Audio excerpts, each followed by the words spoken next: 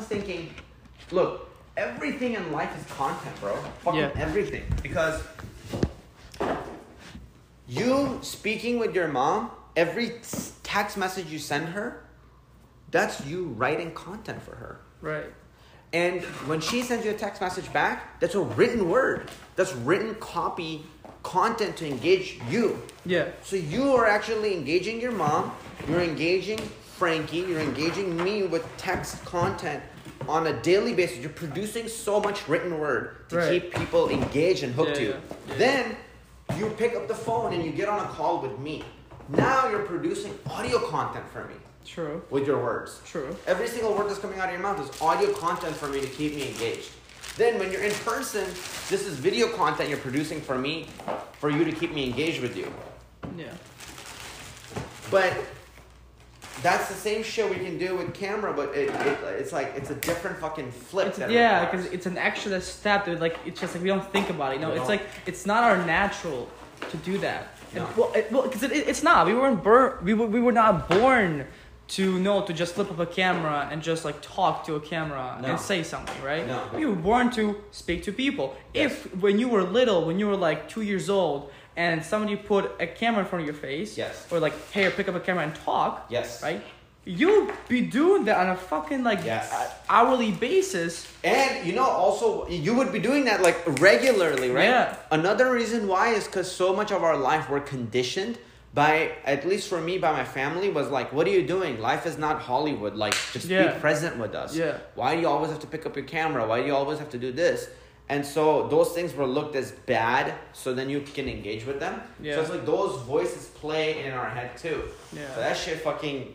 And so it creates a bad relationship. And so that's why we help. Not only that, but it also creates a bad relationship with like you being afraid of the camera. Yes. Like, why should you be? Why are you afraid of the camera? Like, so. Yes. Because I was too.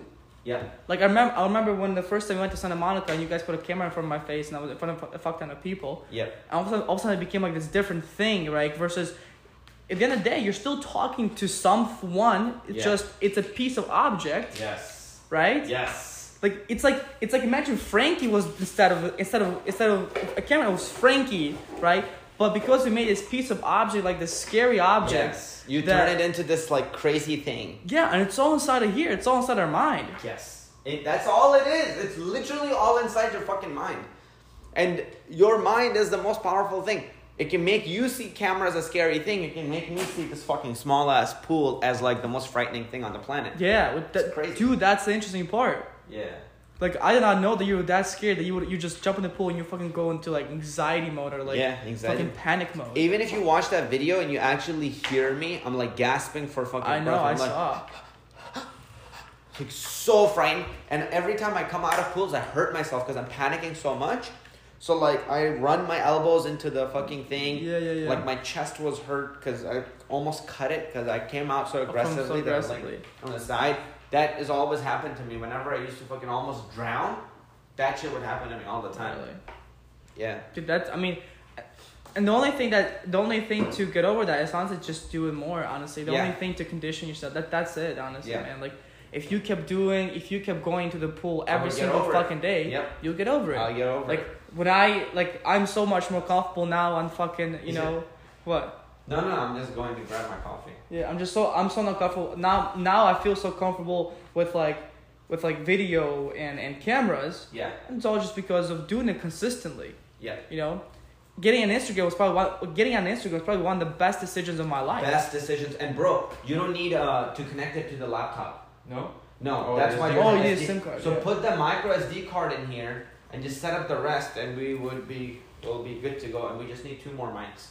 Dude, this is a 512 gigabyte micro SD card. How much? Please, let's not lose it. 512. 512, yeah. I mean, I'm not gonna take it out. That one will last us for like fucking 1,000. 512 gigabyte. Yeah. Literally, we can record like 400 podcasts. It's crazy how the storage became. Guys, do you understand that we will become the Joe Rogans of marketing? Like, if we produce podcasts with this frequency on a daily basis and turn our team meetings into podcasts, bro. We will actually be one of the biggest podcasts on marketing. We will destroy Amy Porterfield. We will destroy like all these like marketing podcasts that are out there. That's actually fucking insane. Yeah. And we fire you up in all kinds of ways. Like, dude, like we bring a different type of energy. Oh, this couch changed everything, bro. I know, bro. I fucking love this. And the fact that I love how they put the fucking red on here, bro. I don't know. There's something about that. I actually love that. I actually love that. It's actually it just makes adds so much color to it too, you know. It's like I want to make love on this couch. Okay, there. All right, bro. Fucking recording. Okay, this goes into a podcast. I want to make love to our podcast on this couch. Okay, I thought you were going to go something. How many of these do we have?